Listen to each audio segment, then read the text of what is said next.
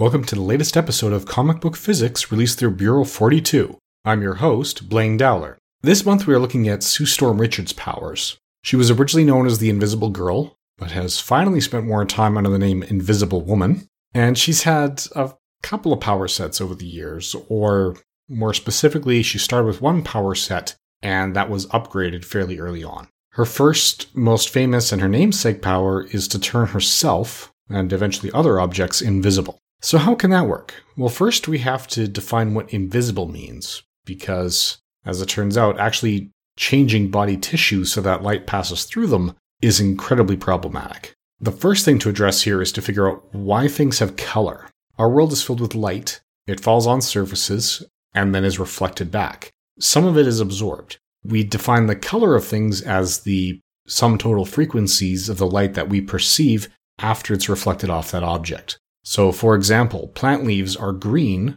because they absorb all the frequencies of visible light except green. So it's the green light that reflects back and comes to meet our retinas, while the red and blue get absorbed. The absorption of that light also means that the energy from that light stays in the material, which would increase its temperature, assuming that the material appears black. If it absorbs all visible light, it's going to appear black, and it can heat up because it's going to be absorbing that light.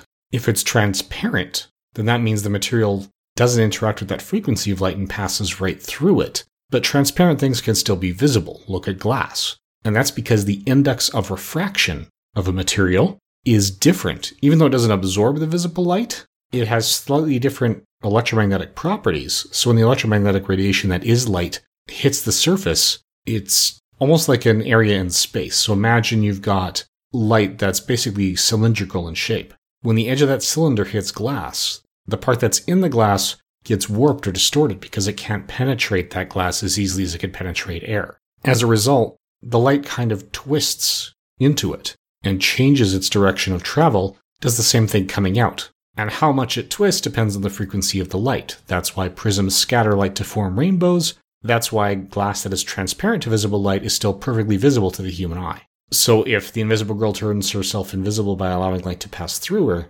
she is not only allowing that light to go through and not absorbing it, but she's matching the index of refraction of the air or whatever material she's in. So the question is, why do things interact with light? Why do they get absorbed? Why do they get reflected? What's going on? Well, electrons orbit atoms or travel through molecules only in very specific orbits with very specific energies. If a material absorbs light of a specific frequency, then that means there's two available electron orbits with energies that differ by that amount of energy. So when light with that energy is incident on an electron in the lower energy orbit, that electron absorbs that energy and it bumps it into a higher orbit. So those orbital energies are determined by the geometry of the atom or molecule. So if you change what light gets absorbed, you're changing the chemical nature of that molecule. You've got to be doing it by transforming the materials, not just the compounds, but even the elements themselves, into something different, which is going to completely change the fundamental chemistry involved. And that process is probably going to kill any living thing that's exposed to it. And the changes would be different for every chemical. So they're not going to interact with each other in the same way. If you make red blood cells invisible, then the iron and the hemoglobin is going to be in a different chemical situation. It may not grab the oxygen, which means it may not carry that oxygen to the other parts of the body, which means you suffocate and die in a room full of oxygen. On top of that, there's another issue. There are four forces in nature, and they work by exchanging particles. Each force has a coupling constant. At least that's the way we mathematically represent it. This coupling constant is an indicator of how powerful the force is. For example, the electromagnetic force is stronger than gravity, and that's represented by a higher coupling constant. We can notice the electromagnetic force just running a balloon against our heads, but we need something the size of a planet to notice gravity. In the case of contact forces, those forces are fundamentally electromagnetic in nature. So when the electrons in the tips of your fingers push back against the electrons on the surface of a table, we call that making contact. And that electromagnetic force is driven by the exchange of photons, the same photons that make visible light, just at various frequencies. So if Sue is invisible in all frequencies, then she's not just invisible, it means she's immune to gamma rays and other ionizing radiation. She can't absorb heat from infrared radiation. She can't make physical contact with anything. So she'd end up falling through floors and anything else until she reached the center of the Earth or whatever is the center of the local source of gravity. She is, however, consistently depicted as solid, as being able to breathe and able to speak. So there are some frequencies of light that she still interacts with.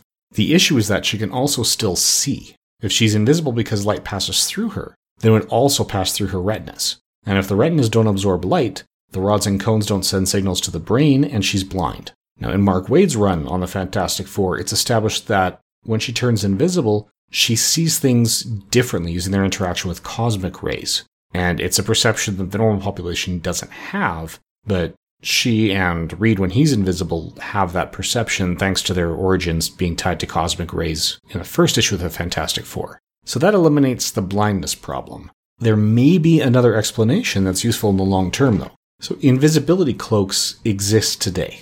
There are some that use cameras and light emitters and computers to absorb the light on one side of an object and then release a photon of light with identical frequency, identical direction, so it's basically coming out of the same color and the same path as the incident light out the other side of the material. So light hits you in the back of the head, an identical photon of light is emitted from the front of your head, or from, more specifically, the cloak in front of your head, so that a distant observer can't tell the difference. Here the light is absorbed and duplicated, so it eliminates the issues with the chemistry throughout the interior, because there's an interior region that would look the same if light were somehow able to be incident on it. So if that emitted light is produced internally and draws energy from the other body's systems, then we can even eliminate the issue with blindness. She still absorbs the light so that she can see with it, but then matching light is emitted elsewhere. It would just mean that the emission of this energy is something that's got to be fundamental to her physiology. So for this period, she'd be giving off more energy than she was receiving, even just standing there.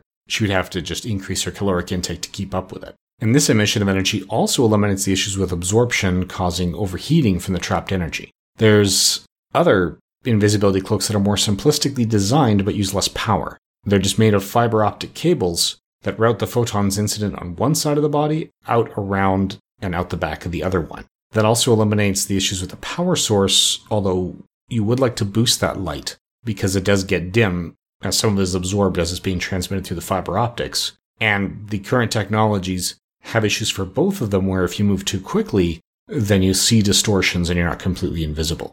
Now in issue 22, cover dated January 1964, which is a little over 600 issues ago, Sue's powers are shown to actually include the ability to turn other things invisible and to create invisible force fields. So once Sue has the ability to turn herself invisible, it's not difficult to imagine that she could do the same to others and other objects. So if it works for turning herself invisible, it's easy to accept that it works for everything else. The force fields are a bit tougher, because they appear to be completely unrelated powers. The only thing that they seem to have in common is that they're invisible to the human eye. But if we return to our discussion of contact forces, there may be a way to tie them together. If Sue's actual power is to subconsciously control the magnitude of that coupling constant that determines the strength of the electromagnetic force in each and every type of interaction, then she'd not only be able to allow light to pass through her by lowering the constant to eliminate that interaction, but she would have to be aware of what colors of light are coming in from different directions, so her body can make her interpret that as vision, and she could still see. She'd be able to breathe because she could allow that interaction to continue.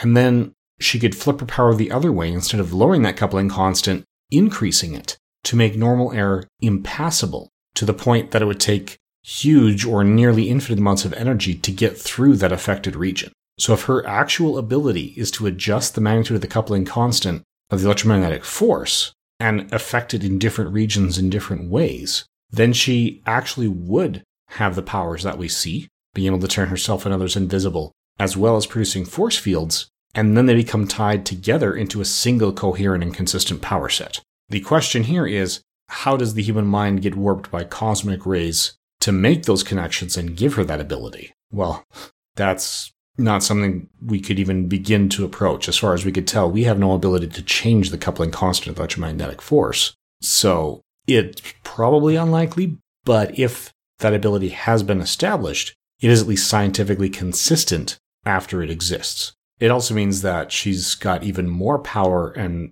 more abilities to work as a member of the Fantastic Four than she's realized, but she's already the most powerful member of the team. In any event, that's what we have to say about Sue's abilities. Join us again the last Wednesday of next month and every month thereafter for more entries in comic book physics. You can send suggestions to Bureau42podcasts@gmail.com. And don't forget to check out our newest podcast, Make Me Watch It. In the meantime, please remember to rate this and any of the shows you listen to on iTunes, Stitcher, whatever podcatcher you use. It really does help the shows get noticed. Share links with friends you think may be interested. And finally, thank you for listening.